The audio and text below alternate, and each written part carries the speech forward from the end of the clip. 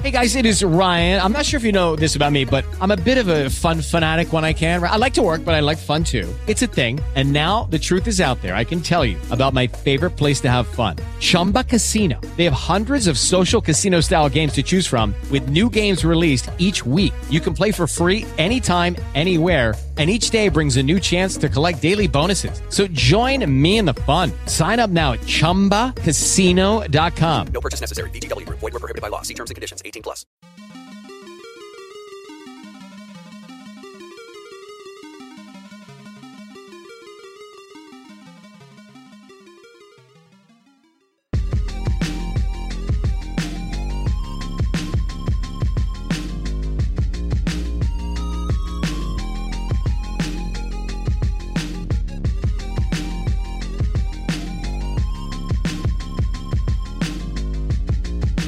Hey there guys, how's it going? And welcome to the 15th episode of the Casual Gamecast, a weekly video game podcast for the everyday gamer, brought to you by the team at Casual Game Critic. I'm your host Phil Kyo, and with me, as always, is the wonderful Shane Bow. Hello Shane. How are you?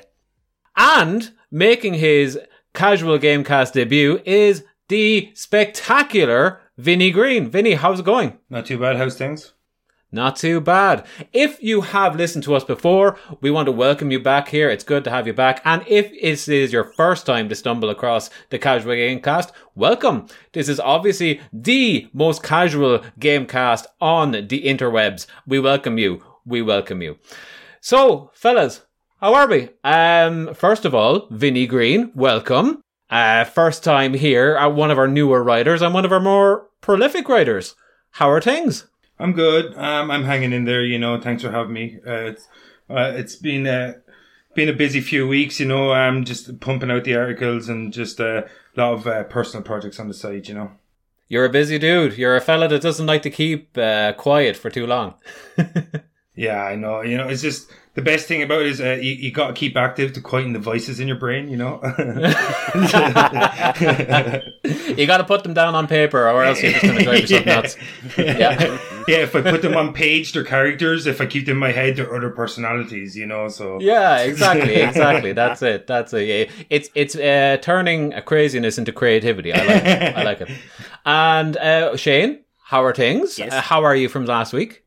I've returned to work, Phil. Hey! I have returned to work. So I actually, going forward, might have some news and things to talk about. It's not just me sitting at home, writing articles and editing this podcast. Isn't it a terrible state of the world where when you return to work is the state in which you may have news? Yeah, well, the only other news I had was CGC related, and people can see all that news because I post those articles and we post the podcast, so there's no point in talking to people about that, Mm-hmm. Can I still ask you random questions every week?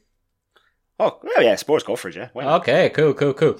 So, this week's random question to Shane, off the top of the dome, is what in your current kitchen cabinets have you the most tins of? By which I mean, what do you have in your kitchen cabinet that you have an overstock of in canned form? Tomatoes. I was expecting beans. Do you know what? I would have said beans, only I ate them. Beans is like that never-ending food that's just forever in your cupboard, isn't it? Exactly. I'm as a snack, I'm a really big fan of beans on toast. It's one of my favorite snacks to have. So I eat a lot of beans on toast. But I have cans of tomatoes and stuff for making pasta sauce, and I haven't made pasta sauce in a while because I've been lazy and just getting it out of a jar. So. Do you know what's the one can that's always in my press? It's kidney beans. Kidney beans or the assorted beans that you can put into a chili or something like that. Yeah. We always buy them. We always forget we bought them. Even when we're making a chili, With good cause. Yeah. With good cause. Before we get into the news, I did want to touch on Vinny. You, as I mentioned at the beginning, are a prolific writer, not only just with CGC, you've done a lot of articles on the web, with other, let's say, blog sites much similar to our own, 25 years later. You've done, obviously, both sports and games and movie coverage for those guys.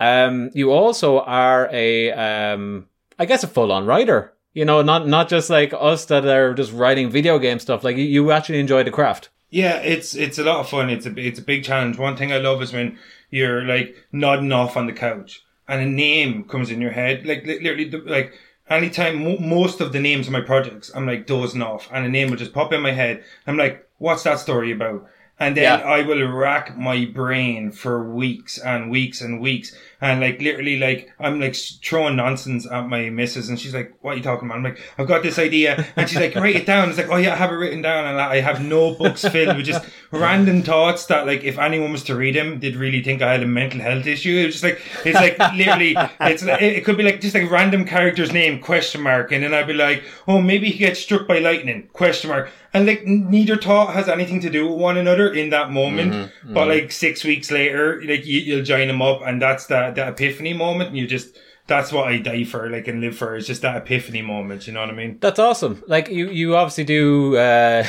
You reach into those parts of your mind that those of us, most of us, are most afraid of, but you seem to harness it, which is great. But for us, you've been really focusing on video game stuff, and it's been less in a kind of a review, let's say, realm. It's more so been think pieces, such as, you know, the after effect of playing a AAA video game, the kind of the little deaths that you have after that, where no other game seems to fill the void. And most recently, you've done a kind of a 2-piece on video game adaptations. I have to say, fantastic as well. But do you want to tell us a little bit about that one? That was one of those cases of when an article takes on life of its own. So, like, I was talking to Paul Mason, a week before it was due, and I was like, oh, I'm in research mode, you know, and I'll have free, and I claimed the Friday date, and I can remember, and then I started writing, and I kept writing, and it just like, there's a lot to go on. Oh my God, it was insane. I could not believe it, and I was learning so much, and I love doing these kind of historical retrospectives where, like, in the past I've done like stuff about Irish horror or Australian horror, and I love looking back at a genre, piecing it apart, looking at the history, looking at the reasons that the future and the history kind of worked out the way it did, you know, that kind of sense. And I love learning, like I'm a history nerd. So when I'm looking at a history of anything, I love that kind of learning that you're opening up doors constantly, revealing all these cool secrets you had no idea of.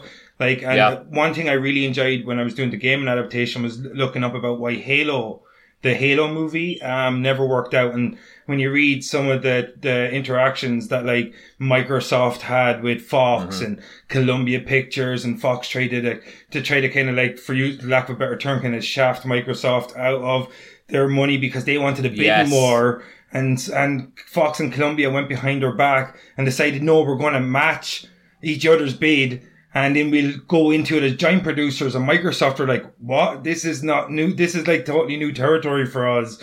And these are the stories that you don't really hear in the generalities. Like, all you ever hear is like, Halo movie has been postponed, or Halo movie is still on the coals, or whatever. You know, you don't generally hear that, like, because 4 different conglomerates are fighting over the rights on who makes the most money off of it. You know, it's really interesting, these stories that do come out.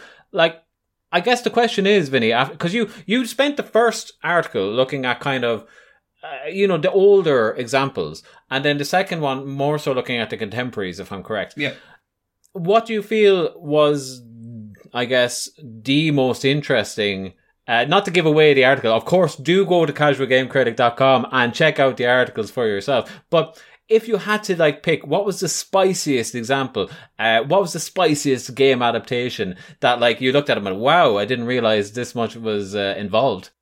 Like the one that actually came to our screens, like a lot of the time, the problem with gaming adaptations is not enough actually went into the process. Yes. And that's the main problem. Like when you actually look at it, it's like, there wasn't a lot where you look at like, oh, this was really broken down. They really like took this subject matter apart and like kind of like, paid it the homage it deserved. But like, no, they didn't. A lot of the times it was rushed to market. It was made by people who didn't understand the source material. It was like a lot of times it was, the decisions came from people who didn't respect the source material. That was one thing that I kept finding was a reoccurrence throughout all the research I did. It was constantly, you had these studio executives that had no idea what to do with these things. They just wanted to make... Of course. It was a new world. Yeah, they just wanted to make a quick buck. Like, you know what I mean? That's all it was like, And like, which one was the most controversial? I think like when I look back through the Halo, how that was handled, how Neil Blomkamp was kind of like nearly betrayed, you could say, because they brought him, originally Microsoft wanted Peter Jackson. This was in the wake of the Lord of the Rings trilogy, I believe. And like, right. they wanted him more than anything because they thought that's the visionary, we want to bring our fantastical world to life. But he wanted to come on in a producer role, and he wanted Neil Blomkamp, who was he never made a feature film at the time. He's the director of District 9, Elysium, Chappie. And like, he has this real kind of urban, kind of cyberpunk style. It's kind of like, it's like, if you ever seen Aliens, where it's like, it's nuts and bolts. It's a futuristic urban landscape, but it's very rough. I think it could work quite well though with Halo, especially like if you think like Chappie, for example, like that world looks like an off-world on Halo, Oh, definitely. Literally, like even District 9. Like the weaponry in District 9 is straight from like I was going to say the pages of Halo, but that's not right. The chapters, the on-screen chapters of Halo, I guess. The pages from the official novellas, I believe, that go along with them. So yeah, it could do. But not to spend too much longer on this, because lads, we're going to give away all that there is to find on that. Where can you find those articles? You can find them at casualgamecritic.com. Lads, will we get into the news? Let's do it. Shane, play the thing. News. Okay, guys, we do have a packed docket of news today. It seems like EA are doing their shenanigans again. Oh, that pesky EA. pesky EA. Is there anything they won't loot box? Honest to God, this is their shenanigans again. It's more loot box shenanigans. The king of the microtransaction. Yes. So, EA have a lawsuit against them, and the lawsuit pertains to loot boxes yet again. This is a different lawsuit to the other loot box lawsuit. Now, don't get too confused, Phil. Okay? There must be like a form when you navigate to EA's website to say, "Do you want to sue us?" Yes, and the first option in the drop down is this related to loot boxes? Yes or no? Yeah, basically. So. We all know the reason they got sued for Battlefront was because it was discovered that there were in-game adjustments made to persuade players to purchase loot boxes. Yes. So like difficulty was tweaked and stuff like that at certain points in the game. So now a group has taken a lawsuit against them, claiming that they're doing the same thing with FIFA in order to encourage people to buy FIFA packs. Oh, okay.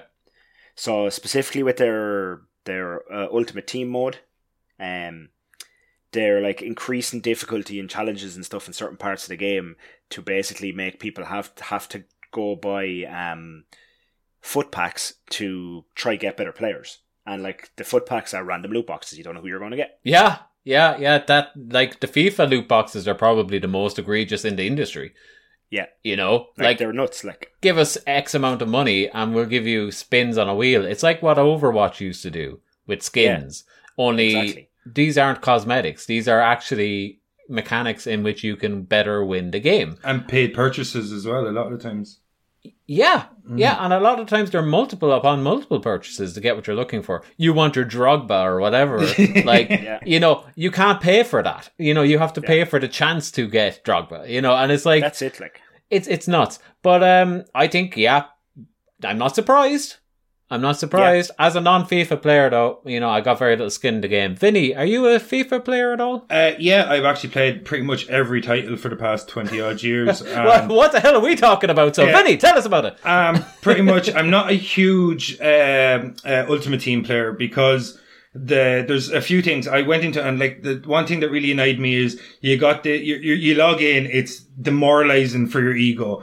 You log in, you're like, I've got this. You're playing it probably against some 12-year-old that's never seen the light of day. Like, you know what I mean? This guy that's like a FIFA bot. He's like hooked into his Xbox to keep him alive. And you get trashed and there's lagging. And then the problems you mentioned were it's this one big gamble. Trying to build a team costs you a fortune if you want to go the paid route.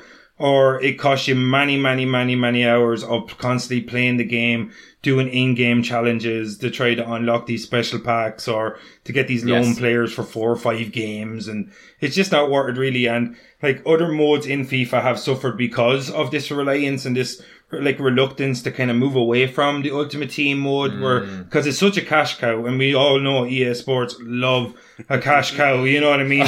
They will milk it to death, like, you know what I mean? Like, they will. Like, so. Yes, they will. Like, but it's the fan base's problem. You know, like we've talked about it on the early episodes of the podcast here with Shane. You had a very like obvious suggestion of like, well, maybe this should just become a platform. And every year they add in new players or whatever. And it's like, no, of course they'll never do that. Because every year they're guaranteed 60 to 80 euros from every person that plays FIFA every year. So why would they get rid of that? And then Ultimate Team, that should go away. And that whole structure should go away and be something better. It can be better. And they could make it better. But it would make them less money, ultimately. So people are still buying the thing. You know, don't hate the player, hate the game. We are the worst fans ever because we like complain about a game for 12 months and then go and buy the next one. Yeah. FIFA players, Call of Duty and FIFA players are in the same camp of that. We're the worst. They complain about the new Call of Duty, play it for 12 months and then buy the new one, even though they've complained for 12 months. We're like a battered spouse. We can change them. Yeah, exactly. The thing I would always say about this to people is like in the gaming industry, if you want something to change, you have to vote with your wallet or lack thereof. You need to stop purchasing them. But people are not going to stop purchasing them because your average Joe that just plays FIFA and Call of Duty every year is not spending the same volume of money on games we are. So they don't see a problem with dropping 20, 30 quid on some FIFA packs. Which is fair. You know, like that's fair to them. He's not doing anything wrong. He's playing his game the way he wants to play it. Yes. But when there's people like that are still going to drop all that money, it's never going to change. It's never going to change. And it's never 20 or 30 euro though. And the first one's free. And you know it's not like a proper spin of the wheel. You know that there's an algorithm in place to say like your first 2 spins will get you pretty good players, and then your next 5 spins will be awful, and then there'll be like a middling player after that, and it'll just keep you in there enough to keep spending money. You know, they're like the crack dealers of the gaming industry. Yeah. This is the crazy thing. So in the article it says like, well, a lot of people don't know, which I didn't know, is EA utilizes technology. This is like where the dystopian future comes in of gaming. They utilize technology called dynamic difficulty adjustment and adaptive difficulty, which use like prediction algorithms to like intervene or even dictate the influence of outcomes. Like, so like they're basically rigging the game. They are the big casino in Las Vegas. Like the house always wins. Yeah, of course they are. Like, what do people expect any different is ludicrous, because it's not like there's a physical wheel in front of you that you can see and go, what happens? You know, that's chance. It's literally a program that they wrote. You know, they have control over it. So, like with the like adaptive difficulty and stuff like that, that's the reason this lawsuit is coming about, because people are saying it's an unfair consumer practice, as it were. You know what I mean? They're kind of like talking about like consumer rights violation, because you're buying a video game. You're not going into a casino when you purchase FIFA. That's kind of what they're getting at. You're buying a piece of entertainment. You know what I mean? That's like you go to the cinema and then they're like, oh yeah, for an extra $5 you can spin the wheel and we'll see what ending your movie gets. You know, like it makes no, you know what I mean? Like it's nuts. It's crazy. Hey, it could happen yet. Something that's been levied at EA Sports a lot is scripting in the FIFA games, and that like I think there's actually a separate lawsuit against them for that at the moment from certain players.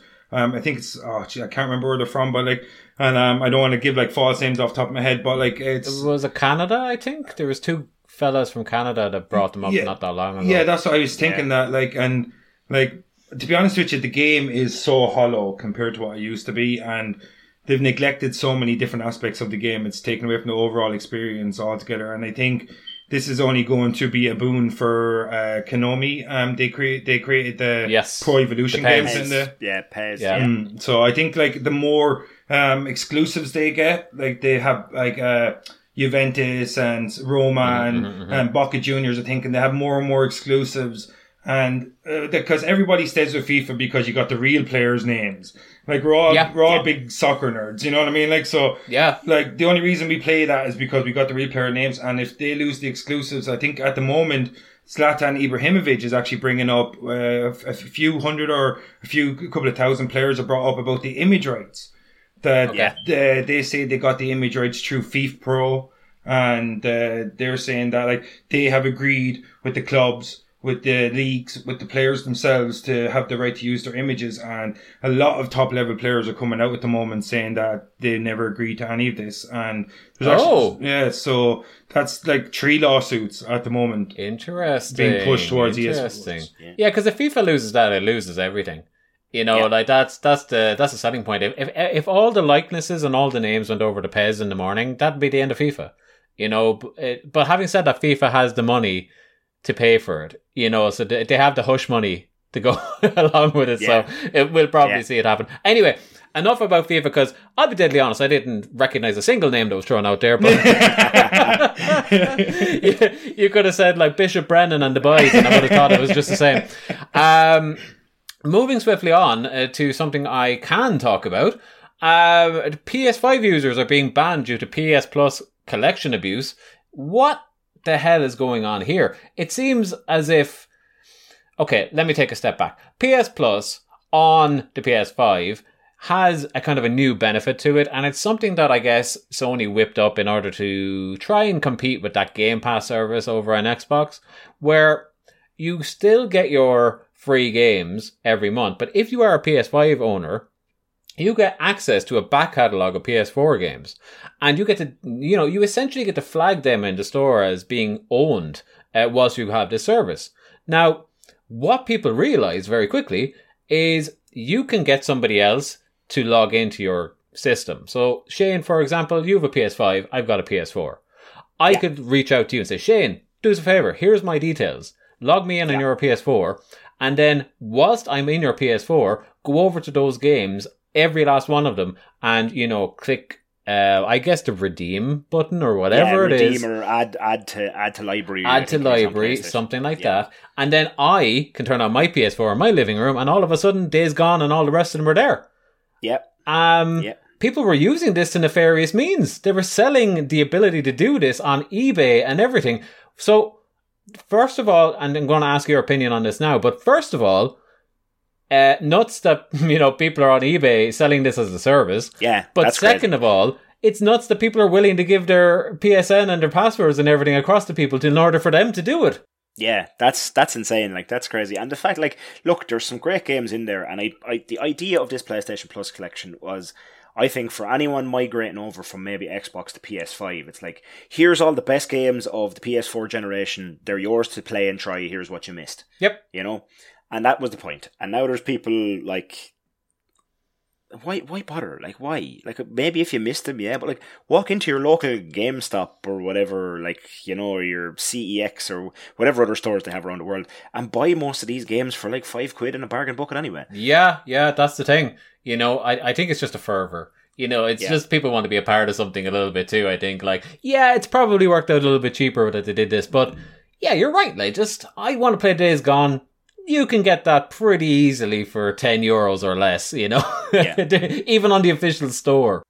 It's just, like, I understand people doing it, taking advantage of it. That's fine. It's the selling of it I don't understand. I don't understand why there's money involved. Yeah, exactly. Because I think, like, obviously now Sony have rectified it, but if I had heard about this earlier, I probably would have given you a ring to say, let's try this. yeah, of course. And people have been game sharing on PlayStation devices for years. Like, since the PS4 generation. I'm still doing it on the PS5, and even like this, to set it up to do it, like the way you used to have to do it on the PS4, you had to jump through a few hoops. But now you go into the settings of the PS5, they actually call it like game and content sharing, and you can just activate it to do it with a friend. They know it's there. They know it's a thing people do, so they just labelled it what it is. Well, they've always known it's there, because you could do it in the PS3 days, and you could have up to 5 different people with your account logged into their system. And then on the PS4, it was like 1. Yes. So they've always known it was a thing, you know. They restricted it, in fact, last generation. But it's interesting now to say that, like, they're putting it front facing.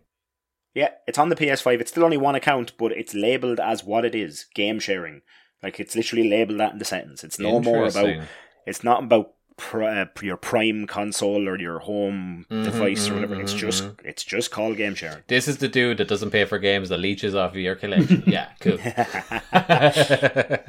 But interesting all the same. Moving on from that, I spoke earlier on about FIFA not knowing a damn thing about it. I know a lot about this particular series. Seems like Metro is getting a new entry. Yes, boy! Yes. Yeah, more Metro games. I didn't play Exodus. That's the last one, right? Yeah, I never played Exodus. I heard it was really pretty, but kind of lost some of the Metro soul, as it were.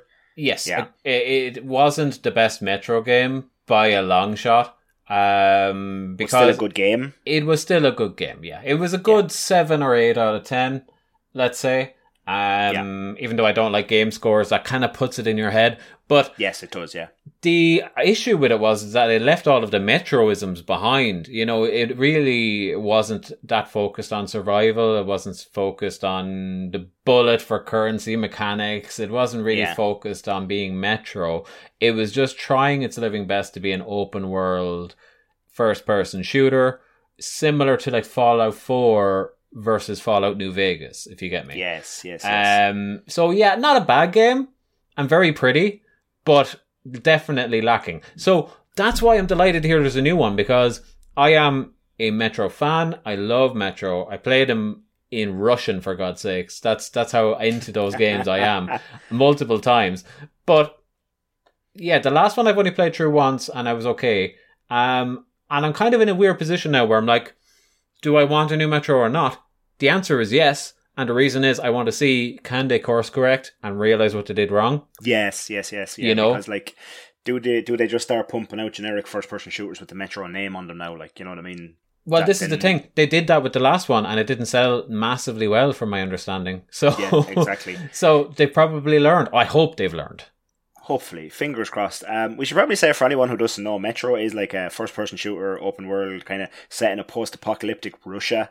The name Metro comes from like in the first game you spent a lot of time in like the metro tunnels of Russia and stuff. Yes, fighting off the hordes of radioactive mutants or whatever. They're a book series, if I'm right. Did the book series make the games, or did the games lead to the book series?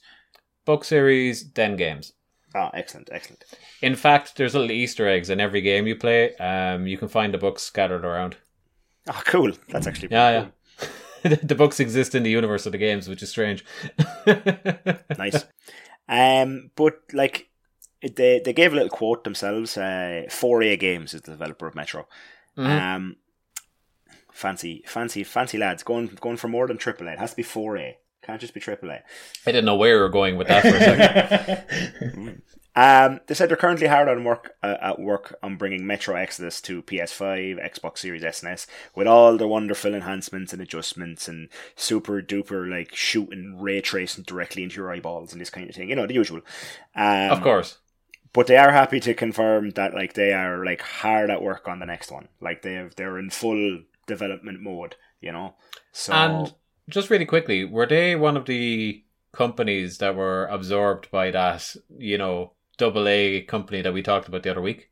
Yes, actually, they were. They were absorbed by what we know as THQ Nordic. They have a different name, but most people would know them as THQ Nordic. They were one of the ones that were absorbed, actually. So, obviously, those boys are putting them to work now and being like, right, let's start pumping out more Metro games, guys. We paid some money for you. We want to get some return on our investment.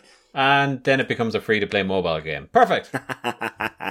That's EA, Phil. That's EA. Full circle. But yeah, enough on that. Looking forward to that. Let's hope we hear more soon. Speaking of the post-apocalypse, one of these days, Shane, those game companies are going to go away. And Vinny, do you know what you're going to have to do? You're going to have to start emulating video games. And the Xbox has got you covered, my friend. It seems, as I was talking about it the other week, you can emulate, as you could in the Xbox One, any of the video game systems that are available on RetroArch on your Xbox system. And this week, after I had just said that it will be coming in the near future, PS2 is apparently running, and it's running pretty well considering it is an early build. I think there has never been a better time to own an Xbox. And I realize that you're a PlayStation man, Shane, but if I can toggle between, let's say, GTA 6 when it comes out, and then say, the hell with it, I'm just going to go and play some, I don't know, Persona 4 or something on the PS2. I was going to say for the hell of it. GTA 1. GTA 1, yeah. Or play 1 to 6 in one console. Like, come on. Yeah. Look, I know I'm a PlayStation guy. I love my PlayStation. I have no ill will towards Xbox. I think the Xbox is a great machine, and they're making some savage strides this generation. Like, they're doing some great stuff. Unbelievable. And, like, you know, finances permitting, I will own an X one day as well alongside my PlayStation. You know what I mean? I'm not adverse to having more than one console. And I'm quite happy that when I do, I will take advantage of a lot of this cool stuff that it has to offer. I was just putting a picket sign in your hand, you know, like you never asked for any of this. Vinny, what about you, man? Have you ever dabbled, I guess you are an Xbox gamer, aren't you, from my understanding? Yeah, I have an Xbox One and a 360. I was just curious that, like, with this increase like availability of emulation on the new Xbox Series S and X, I wonder will that make Sony kind of think about more backward compatibility with their own systems? Because I hope so. Yeah, because with the PS5 it's not only backward compatible for one generation, the PS4. Yes. So yes. I'm thinking that maybe they might create their own emulator, maybe, hopefully, which makes perfect sense. If you have a network like the PlayStation Now, I think, so if you have this network already set up for streaming, why not create an online emulator for your company and on this network and include a mass like library of PS1 games and PS2 and PS3 games? 100%. You know like, I mean? they should have done it years ago. And in fact, Microsoft did it already with Game Pass and the backwards compatibility initiative. Like, it's completely within their power to do it. They just obviously haven't seen it as being a priority. Do you know what the issue is, Vinny? It comes back to voting with your wallet. People were willing to just flood the market to buy a PS5 without it. Yeah. Yeah. You know? That's the thing. That's the thing. That is the thing. Like, that's...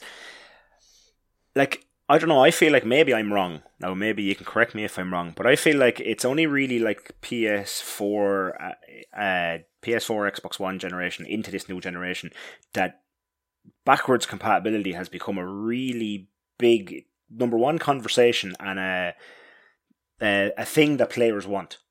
That's because they only really took it away in the PS4, Xbox One generation. Right. Do you get me? Yeah, I do. That's what I'm saying. Correct me if I'm wrong. I don't mind. Like, I'm happy to learn something new here. You know what I mean? The Xbox One is actually really decent with backward compatibility, and and the thing about this is, do you know, like, when we were growing up, retro gaming was going back and playing your Nintendo, going back and playing your Sega Mega Drive. Well, now in the 21st century, retro gaming is going back and playing Xbox games, Xbox 360 games, PS1, PS2, PS3. They've all kind of slowly slipped into retro gaming.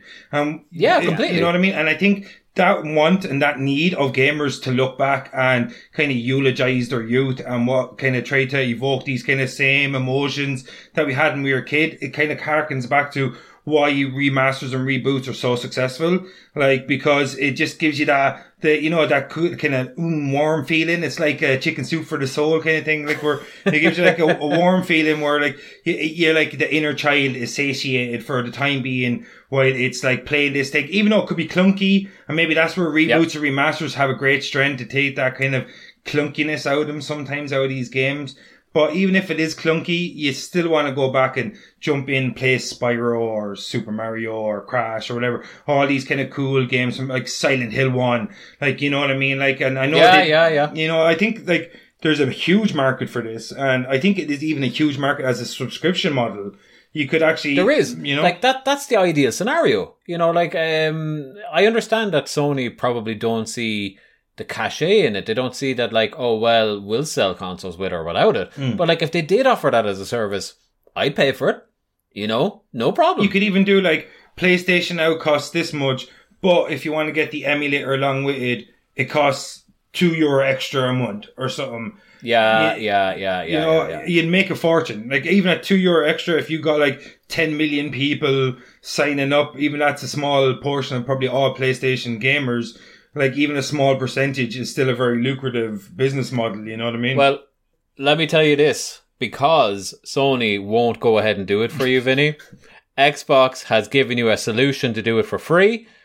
We got PS2 this week, and I guarantee you, before the year is out, somebody will port the PS3 emulator over to RetroArch, and then it's all systems go, baby.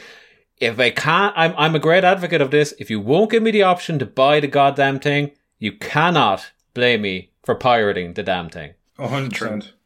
Yeah, 100%. And one other thing with Xbox, it does seem as if these guys pushed another update as well, and it looks like it's going to be the first big update in the series. Yes. And when I say series, that's a weird way of putting it, isn't it? The series brand of consoles. But yeah, their first big update. We're going to see this coming every week, and let's just call this the milestone that it is and say, look, it's starting to walk. They're just essentially after launching a Ganzi load of new wallpapers, custom wallpapers that are motioned and what have you. And apparently, you're now able to preload Game Pass games regardless as to whether they're on the service or not. Now, they did kind of do something like this up until now, where if something was announced, like Dragon Quest, for example, is coming out in the next week or two on Xbox, and it's been on Game Pass as a tile for like months, you know? Yeah. I could click on that. I could say, yep, give me that. And it just sat as like a 5 megabyte thing in my hard drive. And I assume that it'll just start kicking in the download the day it happens. But this is indicating to me that Dragon Quest thing would have been downloaded months ago when I first clicked on that thing. For better or worse, because then I'm just sitting with a game I can't play on my hard drive for a very long time. But it's an interesting feature. It is. And now, like, as well, so kind of to your whole Dragon Quest thing, Game Pass is getting a coming soon section. Yes. So now all those kind of games are just going to be dumped into the... So you know, okay, it's not out yet, but then hopefully it'll have a date attached. So let's say Dragon Quest. Let's say Dragon Quest is out next Friday. Mm-hmm. Well, then you could go on like Tuesday night or Wednesday night, preloaded, be ready to go Friday morning or Friday evening when you get home from work. Yes. No messing, straight into the game, you're laughing. And they've never made it easier with that new mobile app as well. I could be sitting in work going, oh, Dragon Quest is out on Friday. I whip out my phone, I click the button, it's doing it all. By the time I'm home, it's done. Exactly. Amazing. Well, I say by the time I'm home. By the time I go downstairs. Yeah. God, we've become so lazy. I know. And actually, just speaking of updates to the system, here Nintendo got one. Don't know an awful lot about it, but from my understanding, it seems as if their online hub has been kind of brought forward. That's their paid subscription. Has been brought forward into the interface. Better cloud saves, easier screenshot transfers, all kind of stuff that are really tied to that online bare bones subscription model that they offer. So not hugely interesting, but something to note.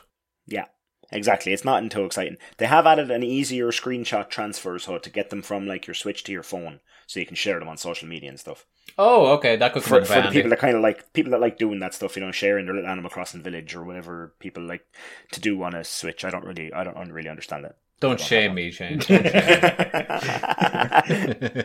Don't game shame me. Don't game shame me. Not just to speak on Xbox and Nintendo, though, it does seem as if Sony had a little bit going on. Kind of a bit of a explanation as to why they did this card system on the PS5. Shane, being our resident PS5 owner, do you want to tell us more about that? Yeah, so we've all heard that like PS5, we've seen the videos, they have this like activity card thing that can show you like you can jump into specific parts of a game that you were playing, like specific missions and stuff straight from the dashboard. So the reason Sony have these is as a response to single player problems. And when I say that, I mean like complaints people had about single player games. Mm-hmm. So Sony have said that single player games are stronger than ever on their platform. People are playing them flat out. They love them.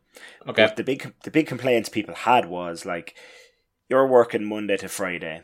Saturday, you play 2 hours of your single player game. Then you don't get to play it again until the next Saturday. And you're like, where was I? What was I doing? I don't know what's going on. Like, what part of the game was it? How do I even control this guy? Like, you know, what's happening here? So the cards are kind of to combat that. It's where you can get little like, oh, when you last left off in this game, you were doing this quest for this guy, and he told you about this thing. You know, this kind of way. It's to make them more accessible to the kind of person who can't sit down and binge like 8 hours of a single player game.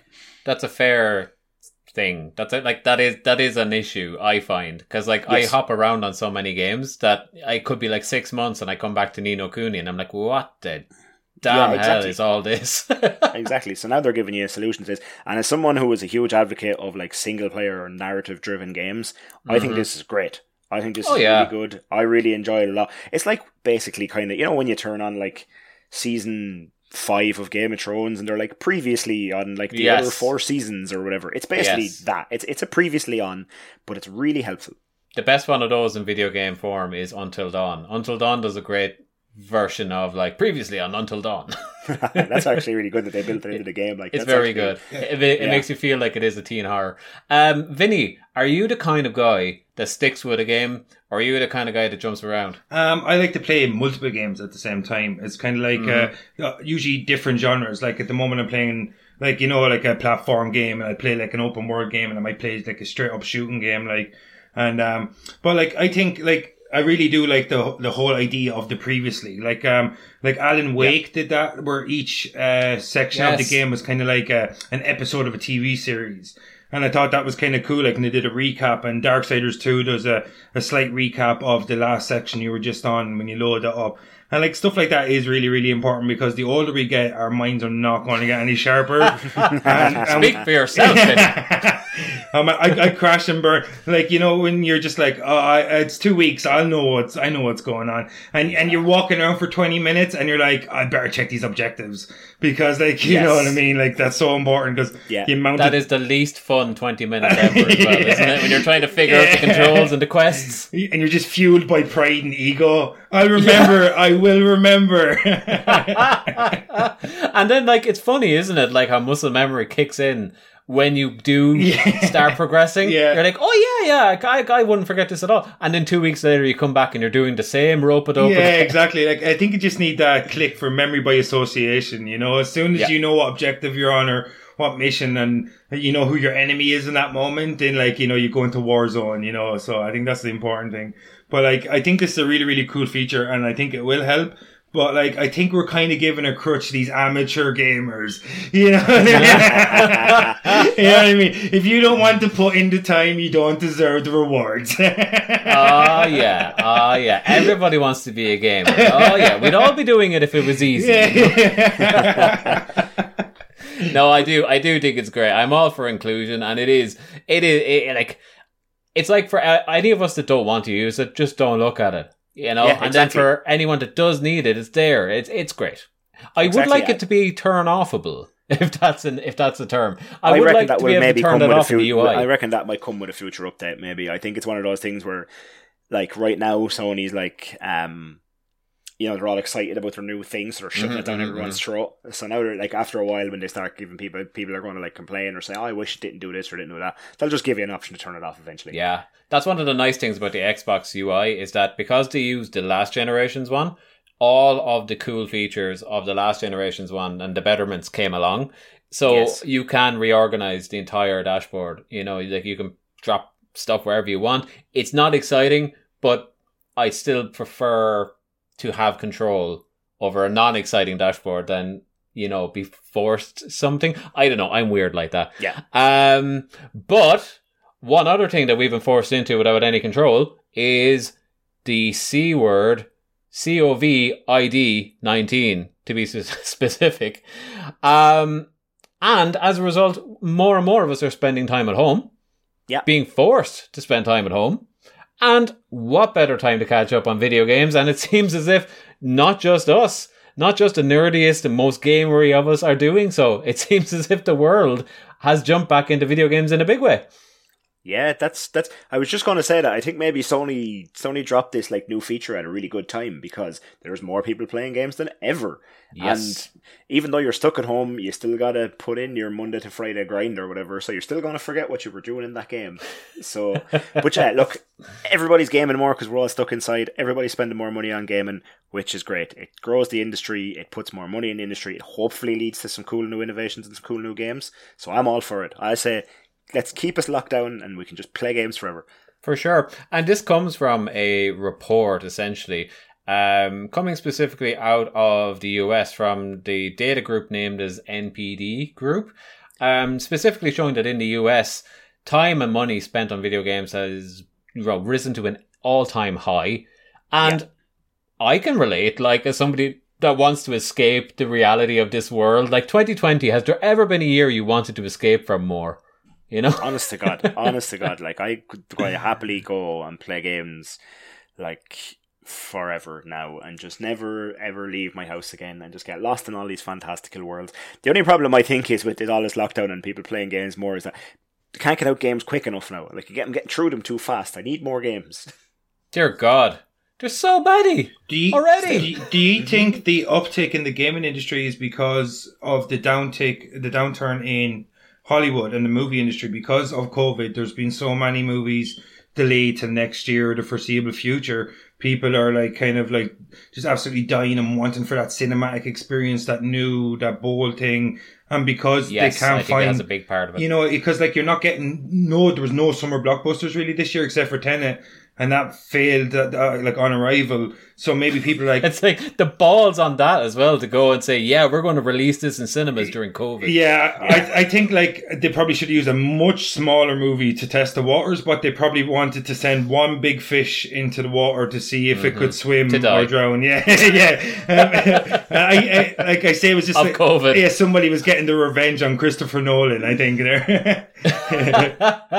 And actually, Christopher Nolan had an interesting year in video games as well, like showing movies in Fortnite of all things.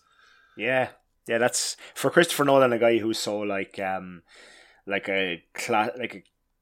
classical director, as in he takes all his training and homage from classic movies and stuff, and he's very big into like classic stories and reading and the golden age or silver age of Hollywood or whatever.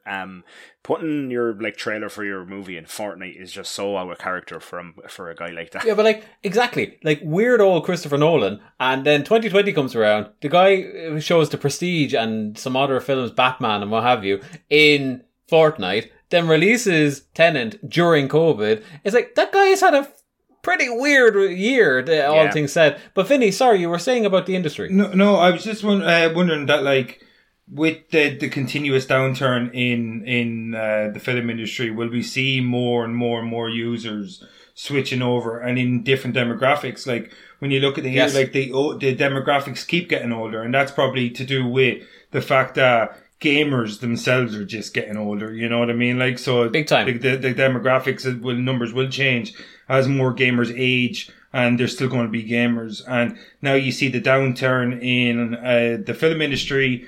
Will that like be like an added bonus maybe for the gaming industry? And not only are the gamers also just getting older, as I said, but like there may be just such a thirst for the what I said before about the cinematic experience.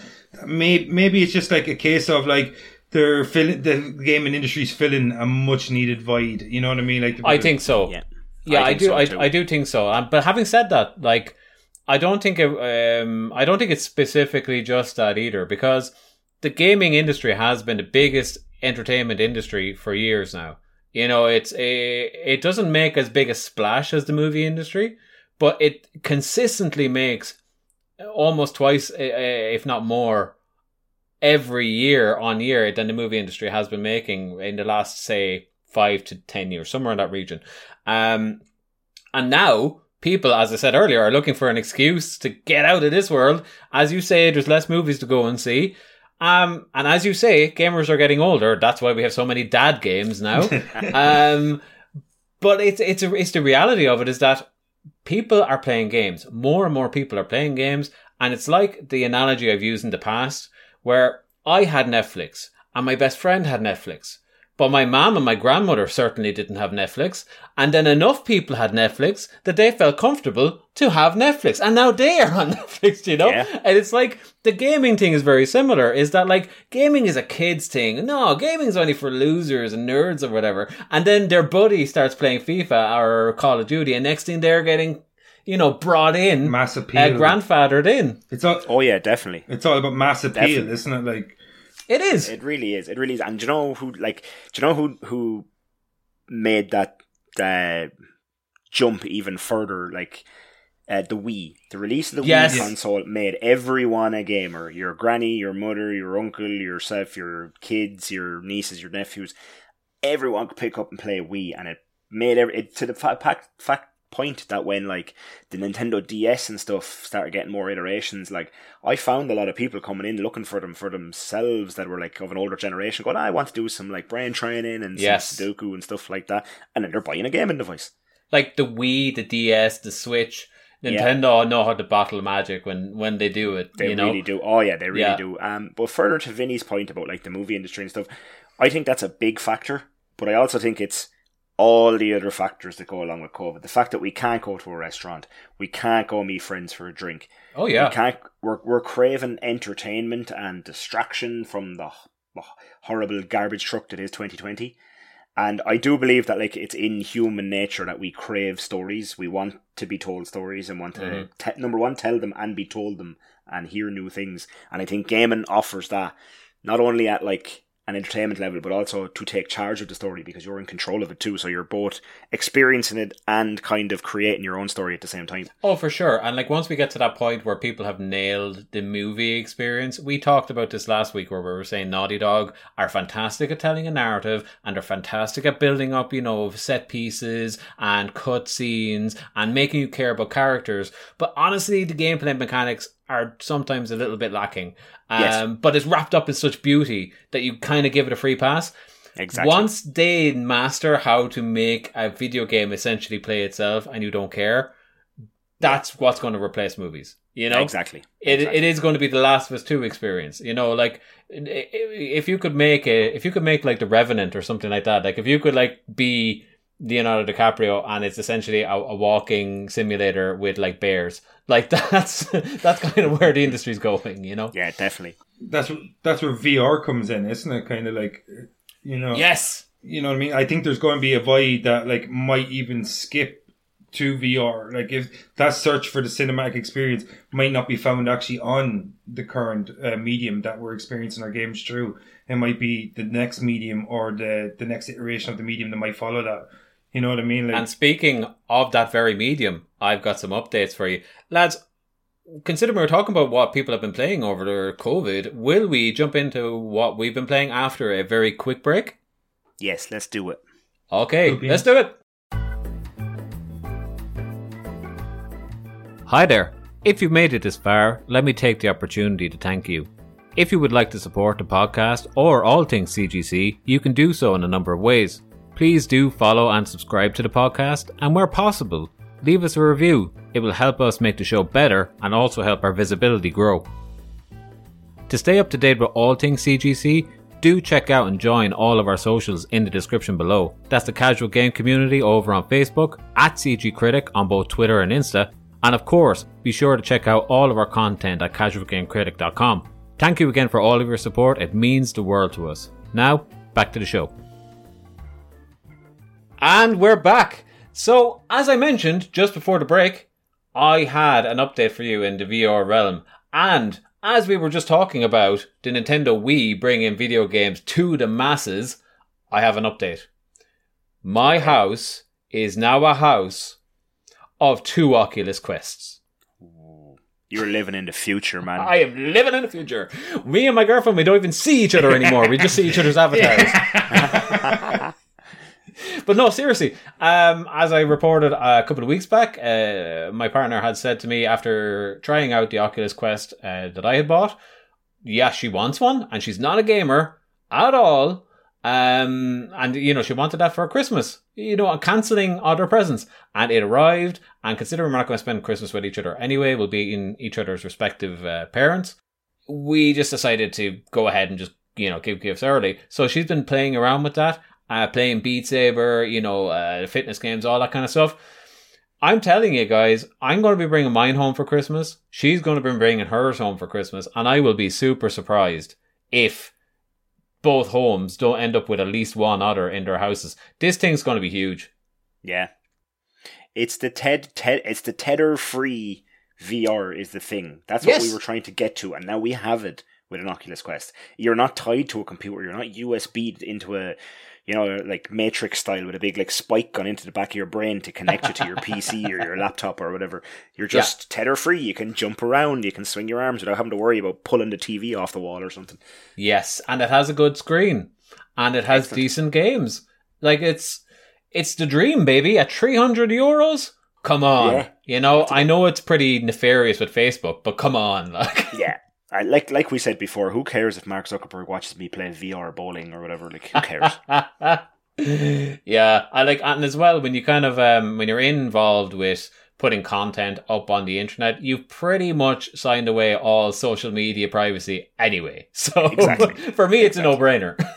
Exactly. Well, look, Phil, we're already on you. So what else have you been playing? You've been playing your Oculus. What have you been playing on your Oculus? FitXR is the big one. Still doing that as best I can every second day because every day was killing me. That thing's really good. I feel really in shape in comparison to what I did feel like 2 weeks ago. Sweet. It's doing good things. Yeah, I highly recommend it to anybody that is struggling with exercise over the COVID. Yeah, this is a great option if you're halfway interested in VR. Now's the time, and if you need a bit of exercise, can't do much better. You'd pay £300 to drag your ass to a gym, like £300 a year to drag your ass to a gym every day. So why not just do it in the comfort of your living room? This is it. Like if Facebook offered you a means of going to the gym in your sitting room for $300, you'd probably buy it. So like it's the same thing. It's the same thing. Beat Saber as well. Beat Saber is again a phenomenal game, as I've said before. But I have gone and done some sneaky. And I have sideloaded, songs that I recognize onto the thing. Yes. Changes the game completely. Unbelievable. It's such a good experience to be playing your favorite tunes on that. Like I'm on Fleetwood Mac The Chain, and then I'm hopping over to System of a Down Toxicity, and it's like, hopping around between different genres. It's such fun. Do you know what it's doing? It's turning Beat Saber into Guitar Hero. And that's the thing. That's the comparison that goes in my mind. Do you remember back in the day? Shane, you were there. You were there back when me and the boys were all big into Guitar Hero. You were there too. It was that thing where you got a hold of Guitar Hero. You're like, oh, this is really fun. Yeah. But you could only do it on like medium, maybe easy at first. Yes, and then the more you played, the more it was like a point of pride that I will not go down from hard. I will not go down. I will only go up. I'm going through the same thing with Beat Saber. It's something I haven't experienced with a video game since Guitar Hero, and it is the exact same feeling going up through those difficulties. Yeah, excellent. That's really cool. I really want to try Beat Saber. I have not played it, and I really want to try it. I tell you what, if I see you over Christmas, I'll have it with me. Excellent. Oh, class. Yeah, that'd be deadly. There we go. Last thing I've been playing is Assassin's Creed. I've been trying to finish that because I kind of want to do a piece on it perhaps at the end. And I did say last week that I wasn't really in love with it. I liked it, but I wasn't in love with it. Yes. I'm still not in love with it, but I think I'm having a kind of a dirty fling with it at the moment because it is after lighting a bit of a fire. You're not in love, but you might give it like a key to your house or something, maybe. There you go. It's not my girlfriend, but it's kind of my girlfriend. Yeah. No. I'm enjoying it. I'm enjoying it a lot more than I did.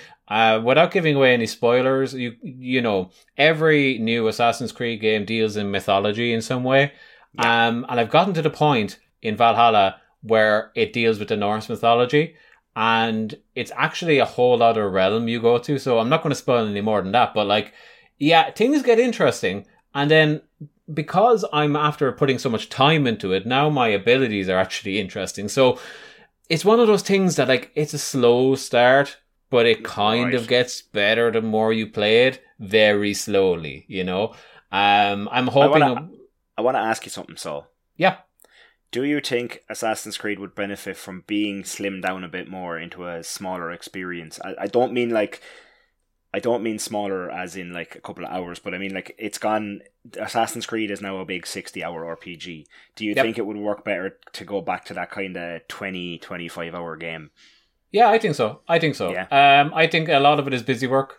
You know, a lot of it is we have this massive landmass, and in between one objective and the next, your start point and your objective, you will have 30 little blips to visit on the way. And each one of those is one of 5 things. It's either a treasure, it's somebody to talk to, it's like a different kind of treasure, or it's a different kind of treasure. It's like, you know, it's not exactly doing anything innovative, you know, and some people just want that big landmass with loads of stuff to do. But I do think that there is room for them to cut the fat and make a streamlined experience, and kind of, especially now that it's maybe North said, maybe this is where my head's at, but God of War 2016 a little bit. Yeah. Give us a really good narrative around all of these semi-historical facts that you've pulled together, and nice graphics and what have you. I think there's a market for it. I even if it was like a side Assassin's Creed thing to see what people take to it, I think if they did it and they did it well, they'd never go back. Yeah, excellent. Yeah, I'd like that. I wish Assassin's Creed was a bit smaller.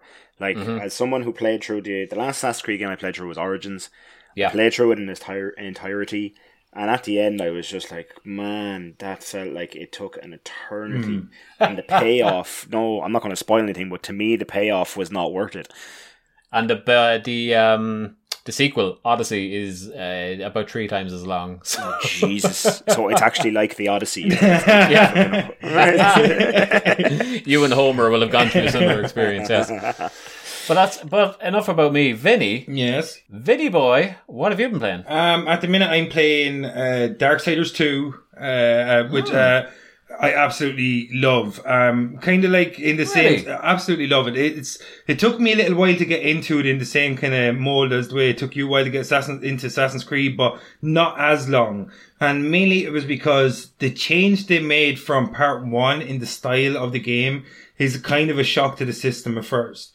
Because part 1 is this kind of urban hellscape. It's Armageddon. A lot of it is cityscapes, and it's like got gore and demonization kind of layered on top. Whereas this one, it's kind of like a fully fledged fantasy game. And you can actually, if you've never played Darksiders 2, I'd actually advise a lot of people to go back that are Assassin's Creed fans. And you can actually see that the new Assassin's Creed games have taken a lot from Darksiders 2. Like, yeah. It's funny that you say that, because most people have said that, like, Darksiders 2, you can kind of skip. That the first one was the one in the series, but you would kind of say otherwise. Oh, 100%. I think if you like fantasy games, like, I was surprised it was a fantasy game, to be honest with you, because the first one was kind of more of a action horror set in like these urban hellscapes, and the second one is full on fantasy. It takes from different little snippets from different kind of mythologies and kind of combines them into its own original mythology, and it's kind of like you go from different maps. It's got a huge open world.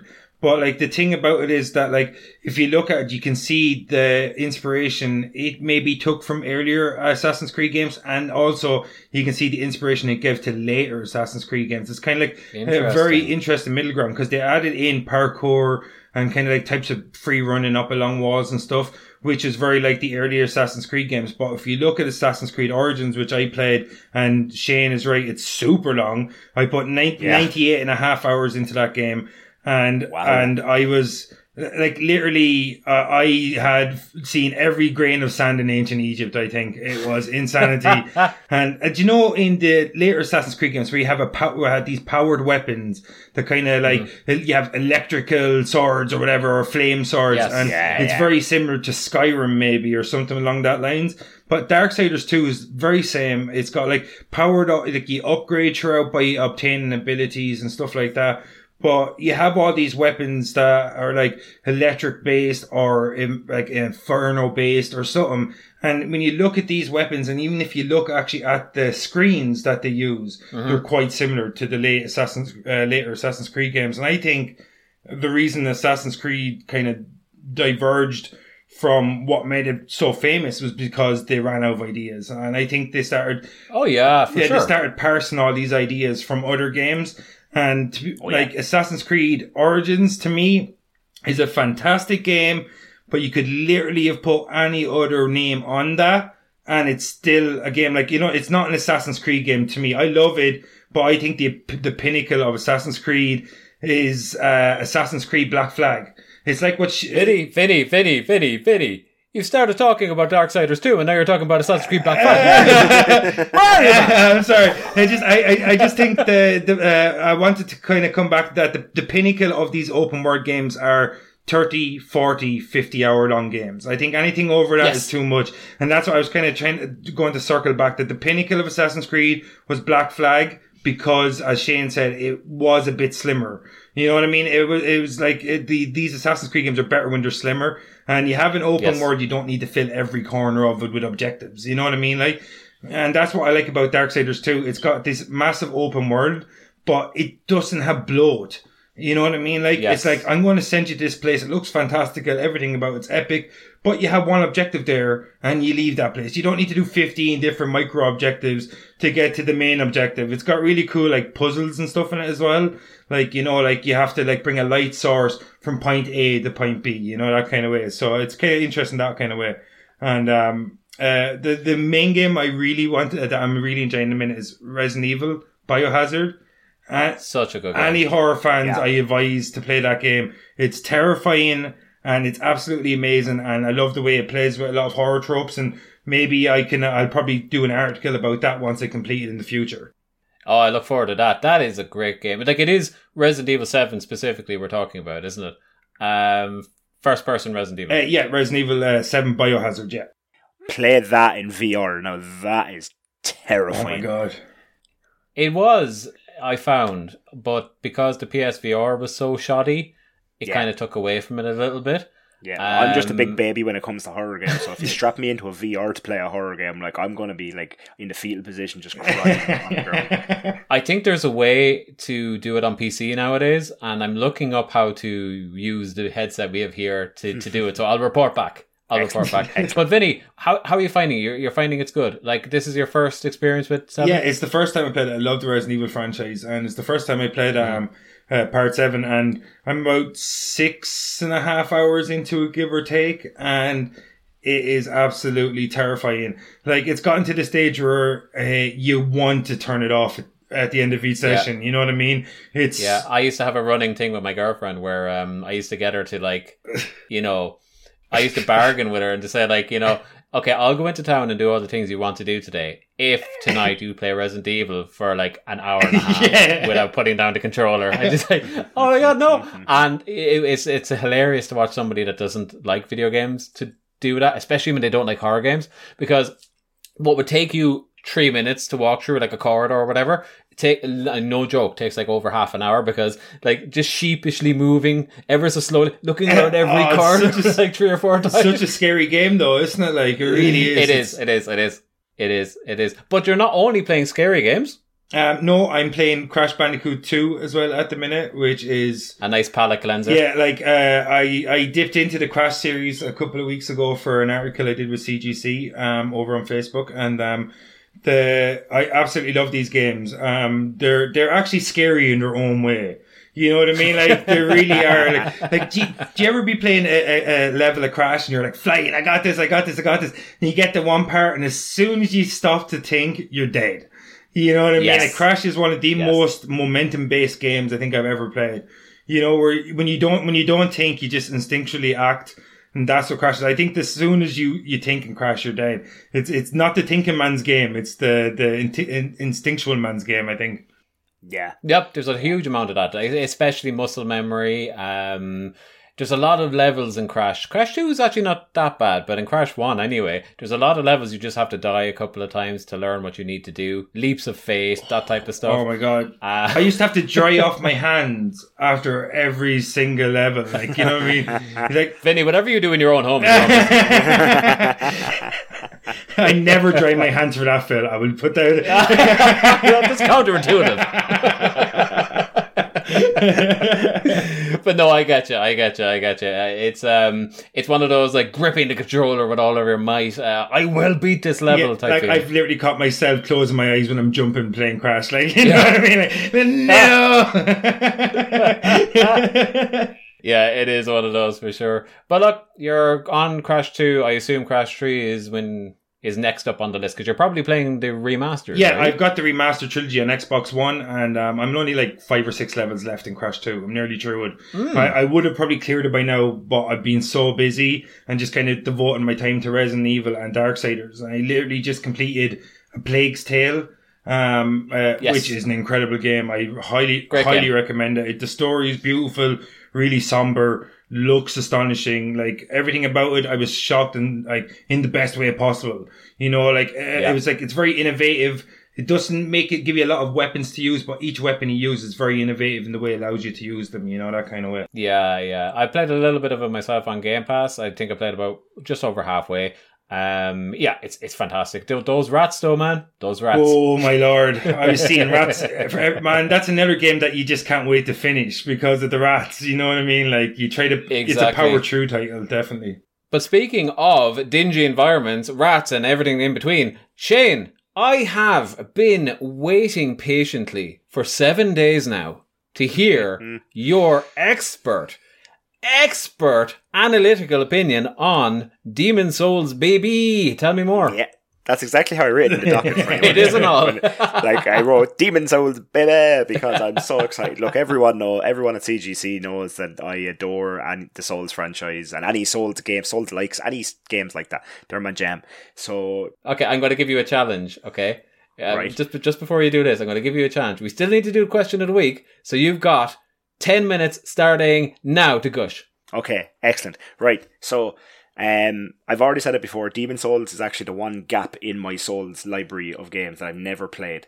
So to get to play it in like glorious 4K Ultra HD, a Souls game has never looked better. Like Demon Souls is beautiful. It looks amazing. Beautiful. It's gorgeous. And one thing that really looks amazing is like magic and pyromancy and stuff like that has never looked better in a Souls game. Wow, particle effects and stuff? Particle effects and like watching like bodies disintegrate from fire into like ash and stuff is just like, it's so cool. So cool. And like the likes of Demon Souls, Dark Souls, all those games lend themselves to like really fantastic looking environments and bosses and cool like character models and stuff like that. Just to preface this as well, you've not played the original, have you? That's what I was saying a second ago. Yeah, it's the gap in my Souls library is the original Demon Souls. So like you're not kind of drawing a comparison to say, oh yeah, they improved this or this is worse or whatever. This is just fresh eyes. This is completely fresh to me. Completely fresh. The only comparisons I have to go on would be other Souls games, but like playing Demon Souls as I'm only on World 2 at the moment. Okay. And like this is definitely the blueprint for every Souls game. Like it's even FromSoft's own Souls games. Like some whole sections are just put into other games. Oh like, copy for sure. Paste. Like, and I know why. I know because they made Demon Souls, and then it was like a Japanese release, and then it got ported over by someone. It wasn't Bluepoint, but it was someone else at the time. Got ported over for like the Western market. Sony kind of didn't know what to do with it. They were like, people like it, but it's not a great seller and all that. And then FromSoft were like, do you know what? I'm going to take it and make my own Demon Souls with blackjack and hookers, and I'm going to call it Dark Souls. So like you can see why a lot of that stuff is there, but it's an awesome game. Bluepoint did an amazing job. Those guys are kings to me. They did such good work. Does it feel similar to a Dark Souls game? So like Demon Souls, the movement and the character feels very similar, a little bit rougher, but very similar to Dark Souls 1. Does it kind of have that shamble about it? Or It does. They kind of, there's like Bluepoint changed a lot of things, but there's also some stuff that they were like, it's not our place to change this. You know what I mean? They did make some tweaks and improvements to combat and stuff like that, but to the point where it still feels very much like a Souls game and very much like an early Souls game. Like there is a noticeable difference between combat in Dark Souls 1 and Dark Souls 3. Yes. You know, and it is noticeable here as well. It's a lot stiffer and it's a lot more about that methodical approach. That like in Dark Souls 3 a bit, maybe you could probably get away a bit with running in and like swinging like a lunatic and you might survive. But it's in Demon Souls, you are definitely not going to survive. You will definitely die. I think personally myself, bosses in Demon Souls are a little easier than the other Souls franchises. Yeah, they are a little bit, but then the bonfires are farther between. That's what I was getting to. That was my next point. I think the bosses are easier, but the world is more difficult. Yes. That was my kind of, that's the comparison I make between Dark Souls and Demon Souls, is that they're kind of opposite ends of or opposite sides of the same coin. So yeah, the bonfire situation is abysmal. My God, there's only one in each area. Yeah. And that's my biggest criticism, having gone back to Demon Souls so many times, is you really do need to work out what you're doing with that boss pretty early, because you don't want to traipse through that level more than 2 or 3 times. That's it. Like, that's the thing. And as well, though, I do find I kind of like it a little bit in one way, because it really makes me like be cautious and be like, okay, I have like 15,000 souls. I'm like miles from the bonfire. If I die right now, I might not make it back here to collect those. And that's a lot of soul. That's a lot of currency in a Demon Souls game, The only thing is, you're only after moving into the second world, which means that you haven't come up against the grass shortage yet. No, of course not. And by which I mean, for anyone that's familiar with Dark Souls, you have an Estus flask which refills at every bonfire. Not the case in Demon Souls. No, Demon Souls takes the Bloodborne approach of, like, Bloodborne had blood vials, which were an item that dropped, and Demon Souls has the same thing. Now, I'm used to that grind from Bloodborne. Don't get me wrong, I've often spent an hour grinding out some blood vials in Bloodborne, so I probably will do it in Demon Souls. But look, the game you will have to do the exact same thing. It's the same analogy, actually, yeah. The game is awesome. It's super pretty. It really shows off the PS5. Great. Bluepoint did a great job of improving what needed to be improved and leaving well enough alone from the stuff that works. That's fair play. Fair play. Yeah. I really hope that rumor we talked about a couple of podcasts ago about Sony snapping them up. Like, as a Sony fan, if they snapped them up and made them work on a lot of older Sony franchises, if those Sony franchises got the same love that Demon Souls got, I would be a very happy chappy. Yeah. I would love to see what would Bluepoint do on their own. Me too. What do these guys, like, do they only want to keep making games for other people, remastering them specifically? Or, like, what would these guys do with full creative reign and a blank check? Yeah, I'm sure they don't want to spend their entire careers remaking games. I'm sure they don't. So maybe they do. Maybe they genuinely love paying homage to these big titles. They are the kings of the remaster at the moment in terms of sheer amount of them they're cranking out, consistently good. Maybe that's a part of the market you just don't give up too easily. There's big money to be had there, I'm sure. Yeah, exactly. So, but look, they did phenomenal work with Demon Souls. I have much more to say. I'm not going to talk about it this week, but I might talk about it next week. We were going to chat about how the hints and the card system works in Demon Souls, the new PlayStation UI card thing. Yes. I'm just conscious of talking too much about it. But anyway. Give us a taste. So my fears were that it was going to spoil parts of the game. I can confirm that it does not. Oh. So the little tip videos are like max 5 to maybe 7 seconds long. So how much can you really spoil in 5 to 7 seconds of a tiny section of a huge level? You know what I mean?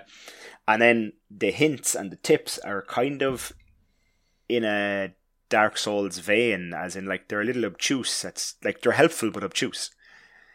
So in the first area of Demon Souls, there's a dragon flies along a bridge, and he swoops down and shoots fire, so if you get caught by it, you die. And the tip is fire above. Maybe you should try, brave the enemies below or something. And if you look around enough, you'll find a tunnel that goes below that you can avoid all the fire. Sure. They're kind of they're playing a little bit of fun with that kind of Souls thing of going, we're not going to tell you directly, but we're going to kind of spell it out in a little sort of obtuse clue, And that's the way to do it. That is the way to do it. And again, that's the way to do it. if you don't want that, just don't look at it. Exactly. Like what we were saying earlier. In terms of comparison then, so you're coming at this from fresh eyes, having loved every other Dark Souls game and the pretenders to the thrones, the spin-off type games coming from third parties. Where does this sit currently? I know you haven't finished it, but currently where does it sit in your pantheon of Souls? I'll ask again when you finish it. Yeah, it's pretty high up there. It is pretty high up there. I like it a lot. As someone who, as the Souls franchise went on, started missing the feeling of one, the kind of, some people would call it clunky combat, I would too, I suppose. But that more methodical combat, I started to miss that. Now I'm getting it back again. Yeah. And I love it. I really love it. Like, I'll happily wander around like the one area for hours, just looking for every secret, looking for every item, and like slowly, methodically working my way down to that boss. Yeah. It's one of my favorite Souls games for that reason, the original. Yeah. I think that there is a little something lost from what I've seen without having played it in the kind of ennui of the environments from the original. Like, it was very dour and very, not depressing, but there was a kind of sadness to the look and feel of everything. Whereas it does seem as if Blue Point kind of ratcheted up the intensity a little bit, and, you know, certain things are on fire where they weren't before, or like, you know, they've really ratcheted up the decorations on things or whatever. Like, and it kind of, from what I see in the videos, again, haven't played it, but from what I see in videos and trailers, it's like, oh, that looks a lot more exciting than it was. Yes, you know? Yeah, it is. It's a case of like, we just have all these cool new 4K textures and particle effects and stuff, so it naturally improves how the game looks. Like, yes, if you're standing on like the city walls of a castle in the middle of a sunshine-filled day, then it's on a PS5, it's going to look like a sunshine-filled day. On a PS3, maybe not, because it didn't have the graphical power to really get those like ray-traced sunbeams and whatnot. And with that, play the cue. It is time. Shane, I think that has been a lovely part 1 check-in on Demon's Souls, because we're going to hear more on the week's I'm going to be playing Demon's Souls for a long time. Multiple playthroughs. Strap in, listeners, to hear about Demon's Souls every week. Strap in. Yeah, I look forward to it. Let's do a very quick question of the week before we bounce. What do you think, guys? Yeah. All right, play the thing there, Shane. Question of the week. So, the question of the week this week comes from someone very special to us. Someone very near, very dear. In fact, they might even be on this podcast. Vinny Green, I thought you were going to say I believe you had a question of the week for us this week. That would be lousy to use. So like, I just swoop in with my own question, but like, oh, thanks, Phil. Yeah, when no I ran out for the break, when I ran out for the break, it'd be hilarious if you and Shane had worked out a new question. We're not that bad. We didn't think of it, but we're not that bad. Vinny, you had something to ask us, I think. I was just thinking, since I'm playing two sequels, two direct sequels now, like, I'm not including Resident Evil 7 as a sequel in the terms of what I'm speaking. Darksiders 2 and Crash Bandicoot 2 are both direct sequels to original properties, and I was just curious, what would be your favourite or best, like, most loved favourite direct sequel to a property that you loved? Like, for me, it would be Red Dead Redemption 2 took not only Red Dead Redemption 1 to new levels, but it kind of took open world third person shooting games to a whole new level as well. Yes. And I was just curious, what other titles did you love that thought could not be beat, and then you had a very, very worthy sequel to it, you know? I've got an easy answer, but Shane, do you want to go first, or should I? You can go. I actually wrote down a few, as I tend to do. I wrote down a few because I can never choose just one. What's the bet? I'll like pick the ones that you wanted again. Oh, probably, yeah. I've got two that come to mind. The most obvious one to me is GTA Vice City. I think after I played GTA 3, I thought games could never get better.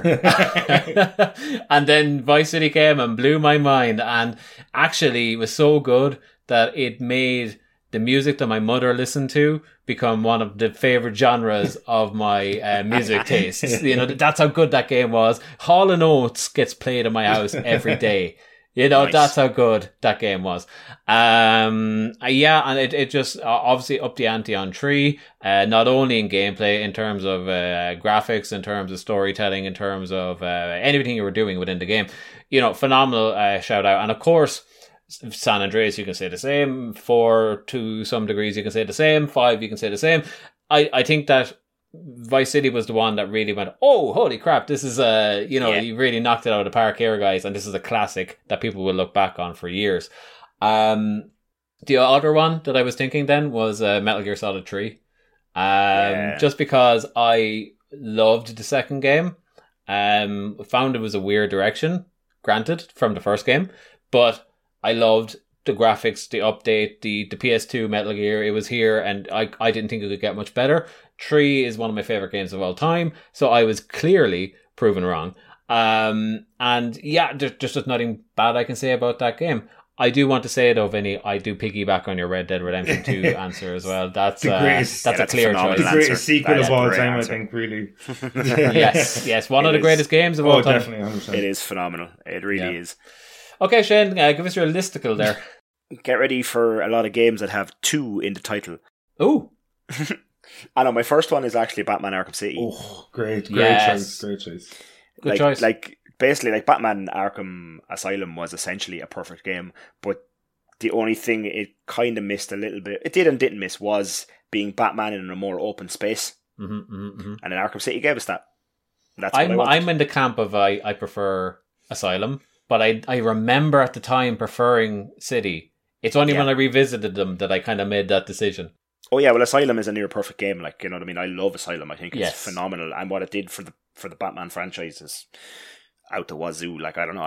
And anyway, right, let's not get into that. Let's go to all the games that have 2 in the title, please. Portal 2. Yes, great answer. Portal 2. Love Portal. Love puzzle games. Love games that can hurt my brain. And the fact that you could do it co-op, excellent. Yeah, fantastic. Portal with friends, wonderful. We talked about this at length earlier on. Love it or hate it. Assassin's Creed 2. Oh, amazing game. Amazing game.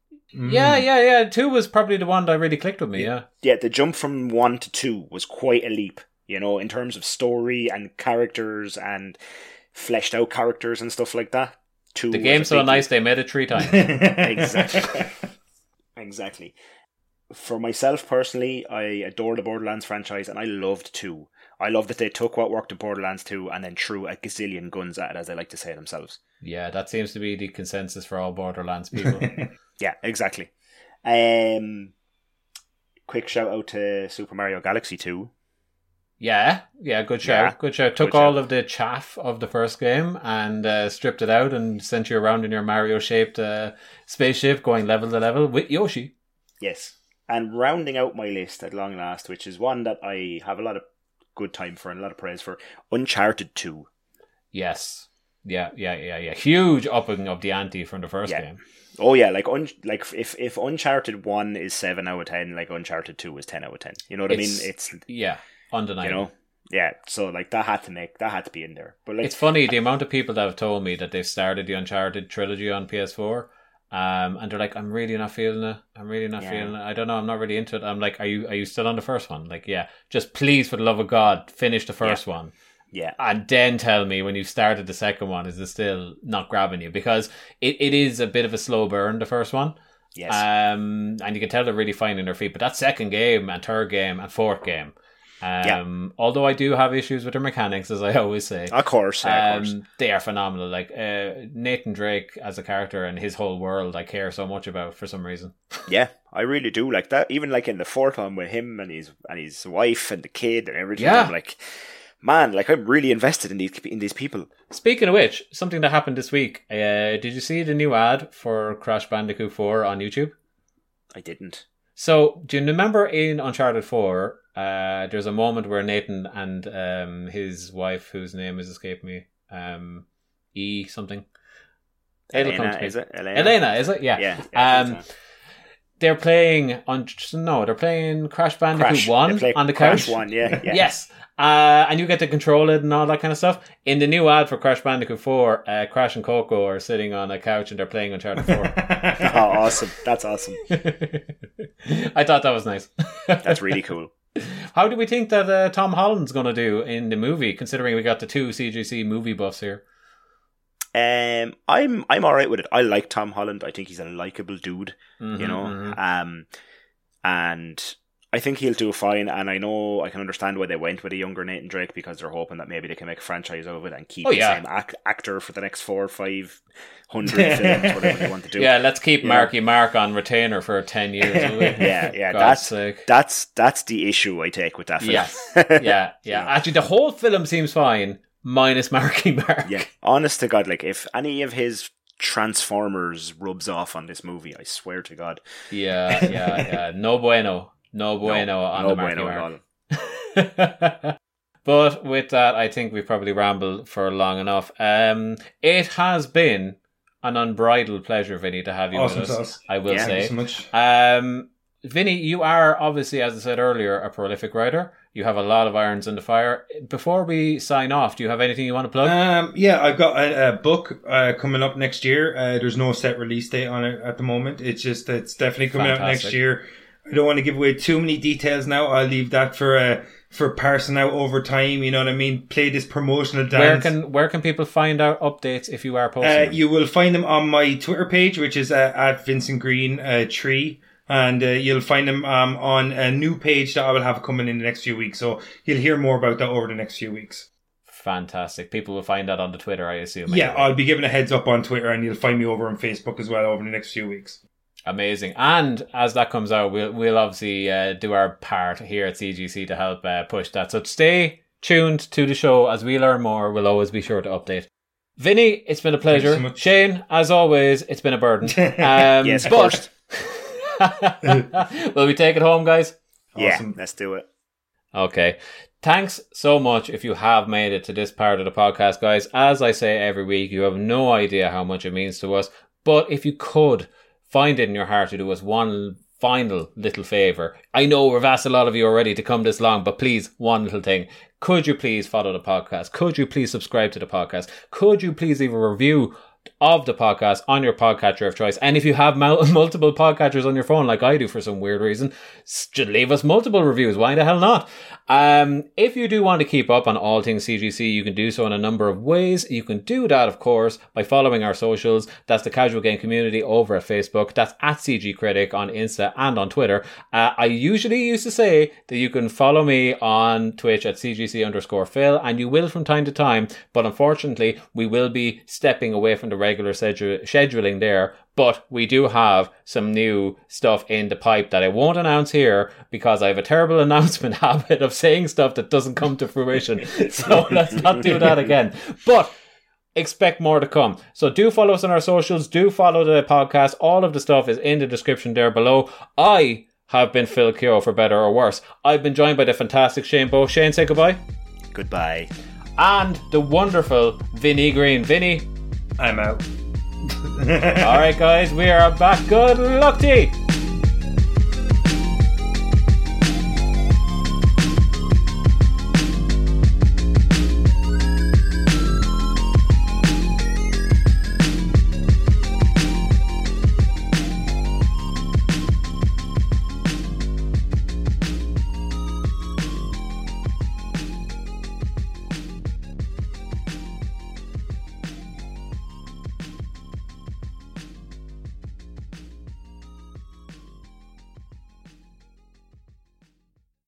With Lucky Land Slots, you can get lucky just about anywhere. Dearly beloved, we are gathered here today to... Has anyone seen the bride and groom? Sorry, we're here. We were getting lucky in the limo and we lost track of time. No, Lucky Land Casino, with cash prizes that add up quicker than a guest registry. In that case, I pronounce you lucky. Play for free at LuckyLandSlots.com. Daily bonuses are waiting. No purchase necessary. Void where prohibited by law. 18+. Terms and conditions apply. See website for details.